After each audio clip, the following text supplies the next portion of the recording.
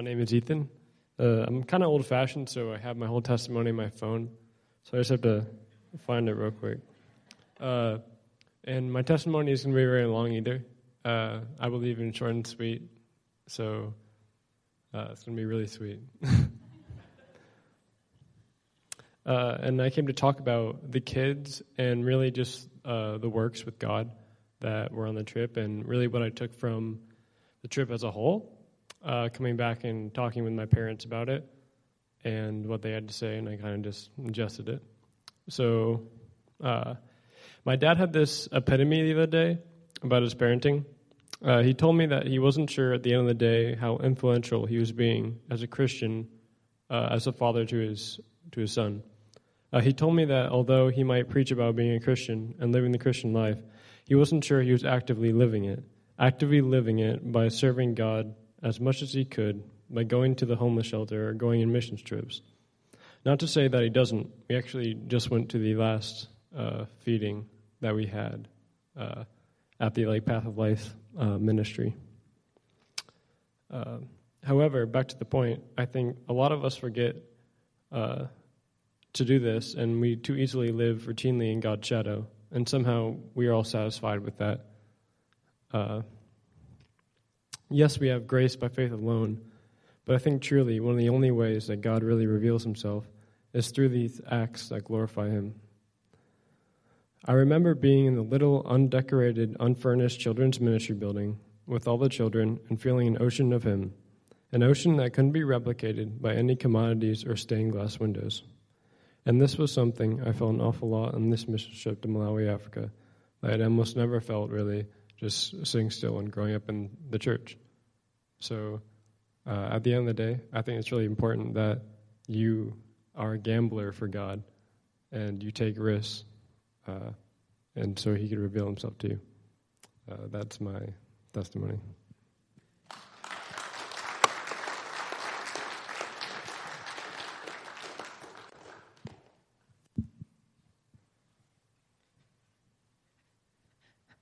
Good morning. So we go on, Bridges has gone on mission trips to visit our missionaries. And I think that is the awesome thing that we do. And so going to see Kel and Rebecca was really, really awesome for me. I mean, I knew they're great people and did great things, but I think I was a bit blown away by what I saw. So all that to say, this is what I saw from 2 Timothy 2:2. Was totally lived out in Kel and Rebecca, which says, "Now teach these truths to other trustworthy people who will be able to pass them on to others." That's what I saw so much in what because we got to spend a lot of time with his there were six ABC students, African Bible College students that he had an influence on. We get off the airplane, and I'm this old white person sitting down, I'm a woman, and one of his students comes, sits next to me as we drive back to the college and just starts talking with me. I was so impressed having this guy who's young and was not intimidated and sat there and talked with me. So I thought, wow, he's been discipled by some great man named Kellen. Anyway, so I got to talk. His name was Adwell, and later, I had some great conversations, and he just really admired Kellen and his love for God, his authenticity, and respected him, and and he was getting discipled in amazing ways. And okay, so that was one of them, and then the other one was Angie. She was one of the girls I got to talk to, and so all of them, I don't think I talked to all of them individually but most of them, everyone I talked to, their heart desire was to reach out to those communities. So you saw a little bit of these communities. We're going out to these houses that are made of bricks, and there's a widow I'm looking at going, you're sitting on the floor, and this is your life, and there's the bathroom's outside, the well you have to walk to get fresh water, and I'm thinking these communities are in desperate need of food and for ways to survive and to live. And all of these African Bible College students that have been discipled by Kellen and Rebecca, their heart's desires to go out there and do community development. I kept, what do you want to do? Oh, I want to go out to the villages and be part of community development in sharing the word of God and building up these communities. All of them, that was our heart's desire. And I was like, this is blowing me away. I can't go out there. We can't go out there and help. I can't even speak their language. I mean, these kids could speak English and Chichewa. And so they could speak, but they were our translators, and they're up, and they can talk to the people that are in the villages, and they can love on these people in the villages. And I'm going, this is what it's all about to be a missionary, is to go and reach these cross-cultural people. And Kellen is a key between us, who can never go there and live there and do this, and he's there discipling the very key people that need to be out into their own communities, their own country, loving on their people and community developing and being part of this. And so this other girl, Angie, that was her desire. And so we started talking, and she talked about her boyfriend. And I said, so is he also interested in this? And she goes, well, not so sure he's really interested in, maybe more business. And so I challenged her. I go, you need to find out if this is your heart's desires to go out into these communities, you need to find a husband who has that same desire to go out into these communities and start ministries like Bright Vision. And so she sent me back an email last week. She goes, well, she called her certain oh, I'm so sorry.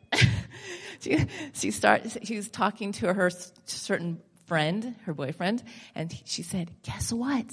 He's interested in starting a ministry. She goes, I'm praying. She goes, keep praying. And so I want to challenge you to pray. Her name is NG, so that's easy to remember.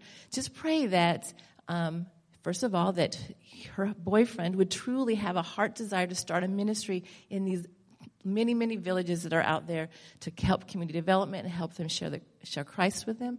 And so I pray that he will have that desire, and that she will be strong in not allowing her desire to minister to waver based on a boy's love who might take her away. So we pray that he and her will have that desire. So I just want to say thank you for that privilege of getting to go, because it was totally, totally awesome. If you could ever get to Malawi and be with the Rotos, oh my gosh, they're doing beautiful, beautiful work. Can't say enough. And I will pass this on because I could keep talking forever. All right, thanks.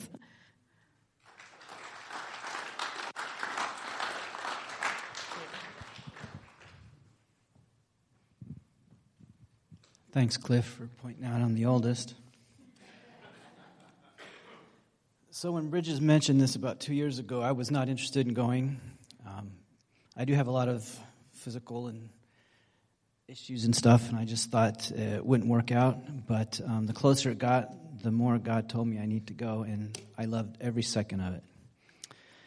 I have so many impressions and memories from the trip, but to keep this short, I had to pick a few. Kneeling in cow dung to dig a post hole with a machete. Boiled mice on a stick like kebabs for sale along the side of the road. Young girls carrying their siblings on their backs all day. Women carrying endless amounts of water on their heads. Wondering if Ethan and I would make it safely down the wrong side of the mountain as we blindly followed our trusty guide. Hours of cozy bus rides. Hungry kids. Lots and lots of kids. Rickety toll bridges that one had to pay a fee for the privilege of crossing over. Two guys dressed up in grass skirts and headdresses hollering and jumping outside this witch doctor's house. Lying down in the dirt to watch soccer with other young boys. The boy in the orange shirt discovered that I have chest hair much like a bear, who then told his friend about it. This friend reached into my shirt, grabbed a handful, and proceeded to yank on it. Not sure if he was checking for authenticity or what, but it left a memory. The most lasting memory, though, as a dad, would have to be the time with my daughters, Kim and Beth, and watching them serve. Please continue to pray for Beth as she remains in Malawi for the next 2 years serving with African Bible College. Before our trip, we were all asked to prepare and write out our story of redemption.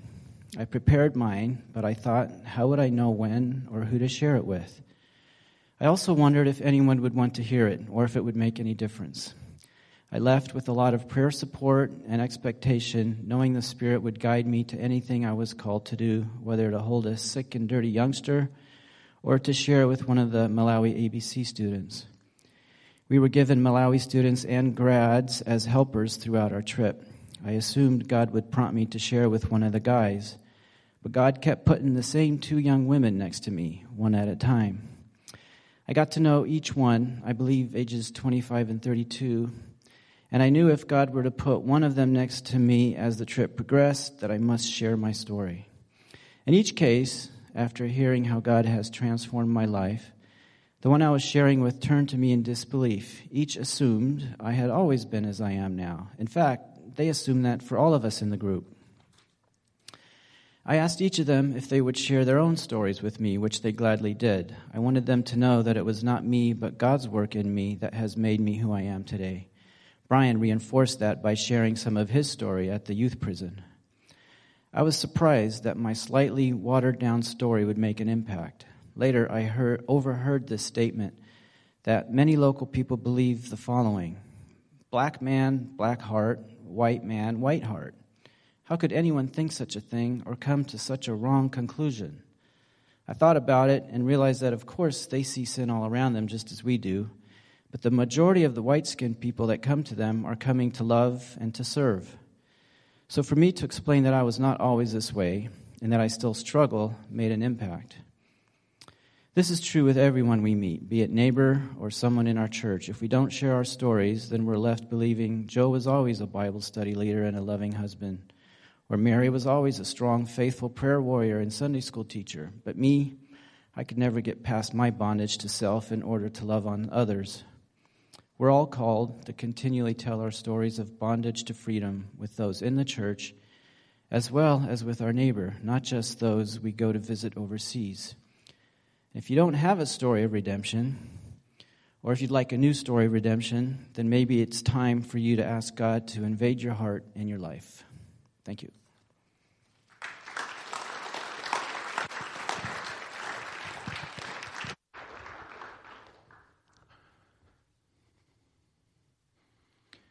So that's just a smidgen, of there were like 14 of us, and we all have different stories and different experiences. But it was an amazing time. So I would just challenge you to take the opportunity, invite one of the people from the Malawi team over for dinner and just hear more about it. If you're serving steak, invite Christine and I. Would be awesome. Invite some of the Malawi team over. We may work together to have maybe a night where we share a little bit more, but you can take that opportunity yourself. But now it's my turn, and I want to begin by sharing what was just a very meaningful experience for me in Malawi. How I saw God work through me and through a young man named Sam. One of the days we were at Bright Vision, and I'll just pause here. Bright Vision, we hear about Bright Vision if you've been around, and how it's this orphan feeding program or children feeding program. And being there, we know it's just amazing the things it does. It does more than that. It's training the community in farming and just a lot of things. And what I discovered that I didn't know, because Kellen comes back and he shares about it, and he talks a lot about Stanley, the founder, but I don't think Bright Vision would be what it is without Kellen and his partnership with Stanley. And so I heard Stanley's testimony, and Stanley was pointing at Kellen. When Kellen comes, he points at Stanley, but Kellen was just instrumental in this forming of this community development thing, really, Bright Vision is. And Kellen had arranged for a group of village pastors. So there's the Bright Vision here at the base of this mountain. I should have a picture, but I don't. So everybody knows where Bright Vision is. And then there's villages surrounding it. And Kellen had invited a group of village pastors and church leaders to come and receive some training. He asked me to speak to them about leadership. And Sam, an ABC grad, was my translator.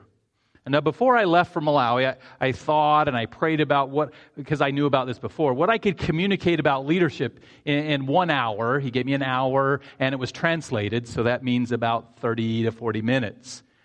He asked me to speak on leadership, and so I thought about it. And the thing that kept coming to me was the importance of love in leadership. To be a loving leader, that leading in love, that was the title of my message, was so important, and we'll talk more about that in a second. But when the message was finished, so I gave my message, and Sam translated.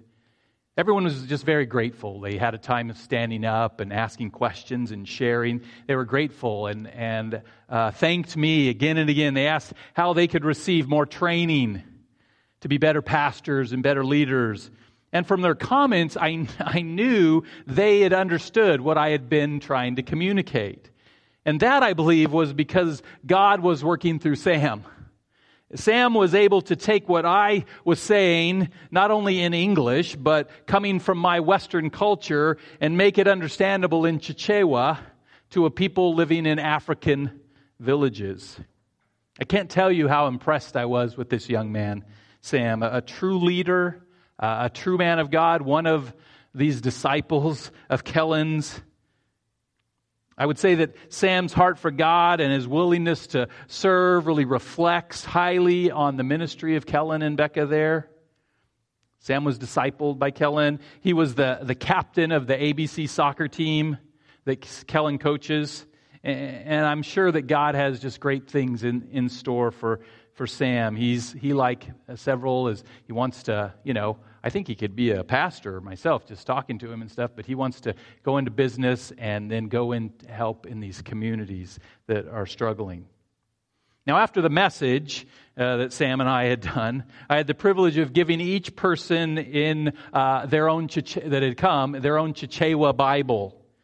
Now, you'd think that as pastors and church leaders that they'd already have Bibles, but that wasn't the case. Kellen said that most of the time, the church has a Bible that it owns, then it can be borrowed. But most Christians who live in the villages of Malawi don't have their own personal Bible, let alone a cell phone with 5 different translations at their fingertips. And so you can see why they're hungry for biblical training.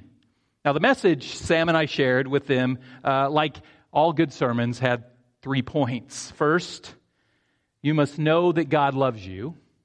Second, you must love God.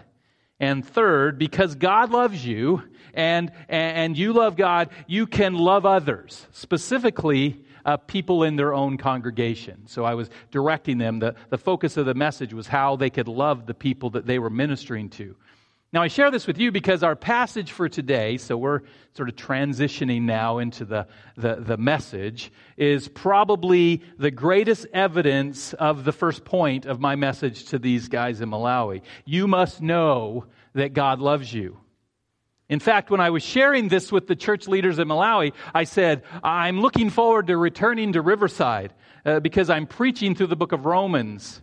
And when I get back, my first message will be from Romans chapter 8, verses 31 to 39. This is the greatest declaration of God's love for His children in all of His Word, I believe. And so today, I want us to quickly walk through these 9 verses. 9 verses? What are you talking about? In fact, we're going to back up and cover even more than 9 this morning. But it's going to be really quick. We're going to do a little overview of the love of God. In upcoming weeks, we'll go back. I'm not just going to chapter 9, by the way. We're going to go back and look at this in more detail. But today, I want us to see these verses in a whole, in their whole context. I want you to take them in, and I want to allow them to give you what I believe if you don't have, you're not going to go where God wants you to take you. What you need is full assurance of God's love for you. Because as I said to the church leaders in Malawi, it's only when you believe that God loves you that you will be able to, that you will step out and love God, and that you will be able to be free to love others. It's only when we experience the love of God in our lives, and by experience I mean know it in our head and in our heart, that will be secure and willing to sacrificially love others. Now, 4 weeks ago, when we were last in Romans chapter 8, we looked at verses 28 through 30. And these verses provide the context for verses 31 through 39, the context of God's love for you. The Apostle Paul writes, "And we know that for those who love God, all things work together for good, for those who are called according to His purpose." For those who love God, for those who are called according to His purpose, for Christians given their life to Christ, God's word promises that all things will work together for good. Romans 8:28 promises that God will cause everything you experience in your life, including and especially suffering, to work together for your good. This is true for Christians in America who have much, and for Christians in Malawi who have little. The good that God works in our lives has nothing to do with the comforts of this world. Let me say that again. The good that God works in our life has absolutely nothing to do with the comforts of this life, of this world. And it has everything to do with His work in our lives. You see, we see that because in verses 29 through 30, it tells us how God works all things, how He does this together for good. For those whom He foreknew, God foreknew you before you were even born, before the creation of the world. Even God knew you, and God loved you. And because of that, He also predestined. To predestine means to set a destination for ourselves or someone else. God, because of His love for us, has set a destination for us. And that destination is to be conformed to the image of His Son. This is the purpose. This is the good that God is working in our lives, that we will be like Jesus. Why? In order that we might be the firstborn, that He might be the firstborn among many brothers. That we might be, in a sense, brothers with Christ, that we might join into the family of God. Jesus is the firstborn, but because of what He did on the cross, we can be His brothers and sisters. We were predestined to be like Jesus, to be a child of God. And those whom He predestined, He also called. These are the ones who respond to the gospel. God, through His Word, calls us into relationship with Him through Jesus Christ. And in relationship with God, we're conformed to the image of Christ. And those whom He called, He also justified. Do you get the picture here? He's foreknowing you, He's predestining you, He's calling you, He's justifying you. To be justified is to be declared righteous. And as we've seen in Romans, we are justified by God's grace through faith alone. It's a finished work of Christ. And those whom He justified, He also, piece de resistance, the apex, glorified. To be glorified means to be fully conformed to the image of Christ. One day we will be like Jesus Christ. But notice Paul speaks of our future glorification in the past tense. He says that our future glory is certain. It's a done deal. So based on what we've just read, based on verses 28 through 30, know this. If you are a believer today, it's because of God's work in your life. Before you even existed, it was God who foreknew you, foreloved you. It was God who predestined you and God who called you. And it was God through the sacrificial death of Jesus Christ who justified you. And finally, it is God who glorifies you. Now, if you really think about it, if you meditate on, and I recommend this, all that God in Christ has done and will do for you, then you're drawn to this amazing and wonderful conclusion. And that's what Paul communicates to us in verses 31 through 39. The communication of God's love for you. Following this description in verses 28 through 30 of all that God has done for His children, Paul writes, "What then shall we say to these things?" I love Paul's writing here. What God in Christ Jesus has done for you is the most amazing thing you can ever imagine or think. What can you say? It's too wonderful for words, but all we have is words. And so Paul continues, if God is for us, who can be against us? What a great question. If God causes all things to work together for good, if God foreknew you and predestined you and called you and justified you and glorified you, if God is even now conforming you into the image of His beloved Son, if God is for you, what in the name of God do you have to worry about? Who can be against you? Who can stand against, not you, who can stand against God? It's not you standing alone against the world. It's you standing in the shadow of the Almighty Creator of the universe who loves you. Know this, child of God, He who did not spare His own Son, but gave Him up for us all. God in His grace and love and mercy did not spare His own Son. God sent Jesus into our sinful world to sacrifice His life for those He called. God gave what is most precious to Him, His Son, the life of His Son for you. How will He not also with Him graciously give you all things? All things. Is there anything you need? Is there anything you lack? God holds nothing back from His children. Now, some take this to mean, wrongly, let me say, that God will give us the things we want in this world. But that's not what Paul's saying at all. This is very clear when you visit Christians who live in poverty. When I saw the many things I take for granted that my Malawian brothers and sisters do not have, including a Bible, I became more certain than ever that God's love does not come in the form of earthly possessions. Instead, when Paul says God will give all things, this is a promise of our eternal inheritance in Jesus Christ. We've seen this already in Romans, that we will share in all things with Christ. We, Christians, Americans, Malawians, people from every tribe and tongue and language will be rulers and kings and queens and judges with Christ. We will be given all things. Therefore, Paul continues, who shall bring any charge against God's elect? It's God who justifies. If you're a child of God, it's only because you're God's elect. That word elect means chosen. Why did He choose you, and why doesn't He choose others? That's a huge question. And we'll look at that maybe a little later. But know this, not today, later in Romans. But know this, He didn't choose you. Know this. It was a line from a song we sang, and I can't remember it. Dang it. Anyways, it just talked about how we are, how bad we are, and how good He is.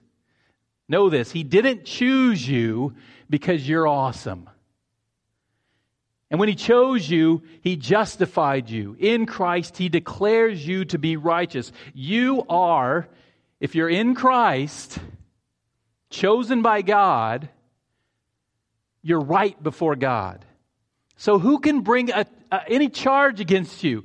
I think Paul has the enemy, the accuser of the brethren in mind here. And what he's saying is that when Satan accuses you, when you sin and he says, you're not good enough to be a child of God, know this, God has declared you righteous. Now, we've talked about this a lot in Romans, and we won't go back into it. You aren't righteous, by the way.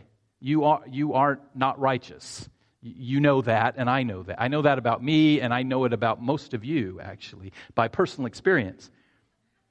But God has declared us righteous. He said, I'm declaring you righteous, even though you're not being righteous right now. He's declaring us who we are, who we will be. He's declared us because one day He will fully conform us to the image of Christ.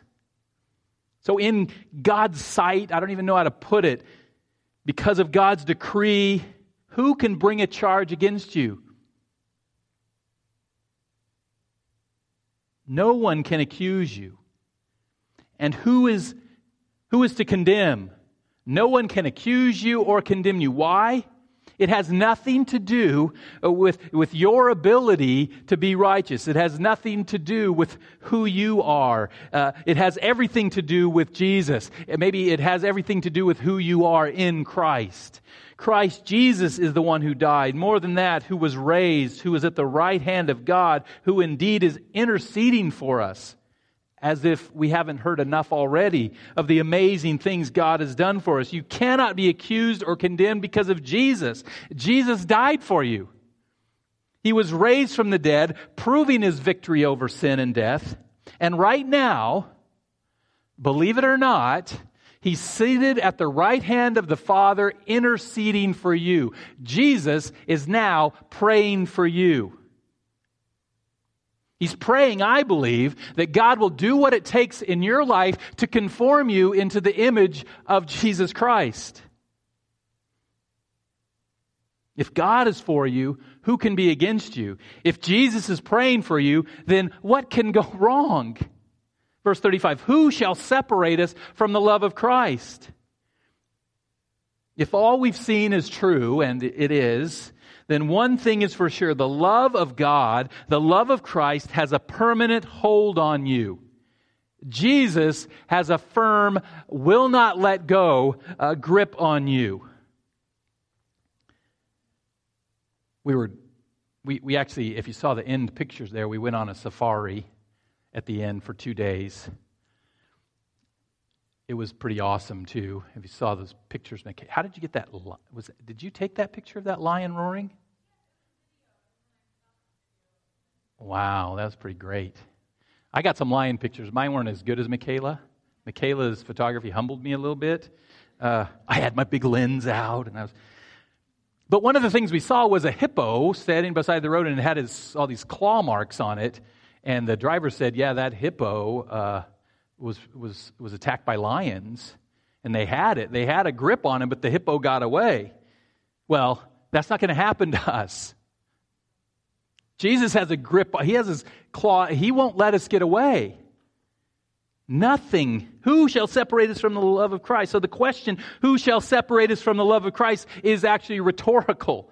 And the answer is no one or no thing.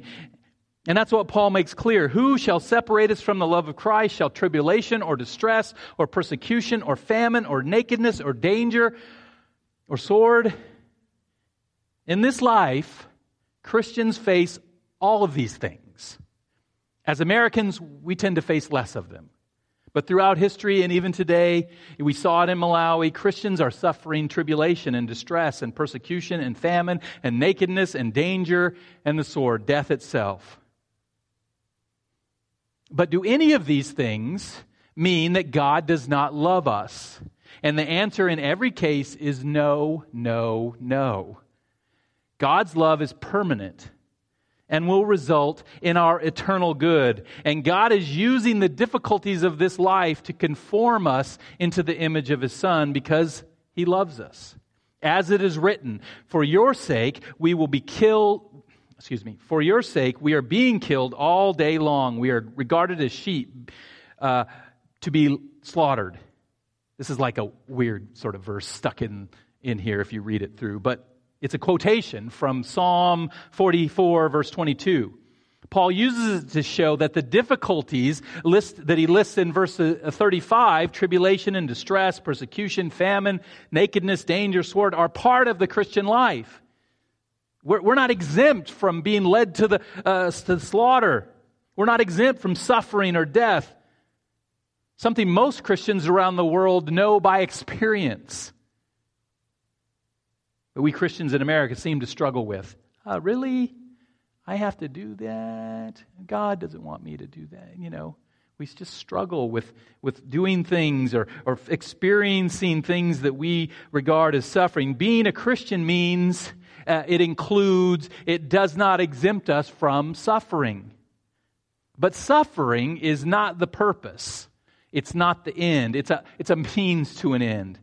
Being killed and death and suffering is not our final destination. No, in all things we are more than conquerors through Him who loved us. Yes, we will suffer, but suffering does not define us. In Christ, we will have victory. We are more than conquerors. One day, sin will be no more. One day, we'll be fully conformed to the image of Christ. How do we know?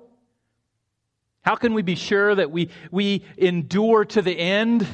We will conquer through Him who loves us? Well, the answer is in the question. Because it's not through us. It's not dependent on you. It's not dependent on... If my staying in the hands of God, staying in the love of God was dependent on me, I would have been gone a long time ago. We're more than conquerors through Him who loves us. It's all about God's eternal, everlasting love for you. Paul ends this chapter with a grand crescendo describing the extent of God's love. If you've not memorized these two verses in your Bible, do it as soon as possible. For I am sure you, like Paul, can have assurance that neither death, nor life, nor angels, nor rulers, nor things present, nor things to come, nor powers, nor heights, nor depths, nor anything else in all creation, that pretty much covers it all, nothing will be able to separate us from the love of God in Christ Jesus our Lord. If you're in Christ Jesus, if you've trusted in Christ Jesus, then nothing will separate you from the great and glorious love of God. Not your sins, not your doubts, not your fears. Nothing will cause God to stop loving you, to let go of you. Do you believe that? Believing that you're secure in the love of God is, I believe, the beginning of walking in a real relationship with God Himself. Being secure enough to go to Him in your sin, in your fears, with your doubts, knowing He loves you no matter what. Now don't get me wrong. He loves you no matter what, but He is totally into changing you. You know, if you love me, you won't try to change me. Balderdash, is that a word? That is so wrong. If you love someone, you want the best for them. And to leave them in their squalor is crazy. And God especially knows how to change us for our good. Because He loves us, He wants to conform you to the image of Jesus Christ. And He loves you not because of who you are or what you've done, but because of who Jesus is and what He's done for you. He loves you because you've trusted in the finished work of Christ. He loves you because you're in Christ. And so today, as we celebrate God's work in Malawi and celebrate God's love that makes that work possible, it's only because of God's love that any of what we shared today is possible. And that love is seen most clearly and understood most profoundly at the cross. I want to share a story that I shared back when we were in Romans chapter 5 years ago. I don't know how long ago it was. In Romans chapter 5 is that other chapter that really clearly defined, in that while we were sinners, Christ died for us. Nothing to do with you. While you were a sinner, Christ died for you. And I shared this story, and I want to share it again because it makes the point of God's love so well. A certain medieval monk, so this is a while ago, announced he would be preaching next Sunday evening on the love of God. As the shadows fell and the light ceased to come in through the cathedral windows, the congregation gathered. In the darkness of the altar, the monk lit a candle and carried it to the crucifix. First of all, he illuminated the crown of thorns. Next, the two wounded hands. Then the marks of the spear wound. In the hush that fell, he blew out the candle and left the altar. There was nothing else to say. He who out of love did not spare His own Son, but gave Him up for us all, how will He not also, with Him, graciously give us all things? And so it's most appropriate that we conclude our service with communion by remembering the great love God demonstrated when He sent His Son to die in our place. That's what we're going to do. We're going to take time now to remember. We've talked about it. We've sang about it. We'll continue to sing about it, about the love of God. Now we're going to remember the ultimate demonstration of that love is seen on the cross. Would the ushers, worship team come forward as I pray? Father God, thank you again so much. How the words are so inadequate to describe all you've given us, to describe your amazing love for us. But we bow before you in our hearts, figuratively, Lord, and we say thank you. Thank you that nothing will separate us from the love of Christ. Thank you that in Christ, we have all things. Or that we need not fear your rejection because you've given yourself to us. You love us as a father loves a child. Lord, help us now as we celebrate that demonstration, that grand and glorious demonstration that not only demonstrated your love for us, but made your love accessible to us. That we can now, because of Christ, come to you and experience your love. Be with us now and just help us to, as we partake of communion together, Lord, help us to truly experience in our head and our heart the love of God. Amen.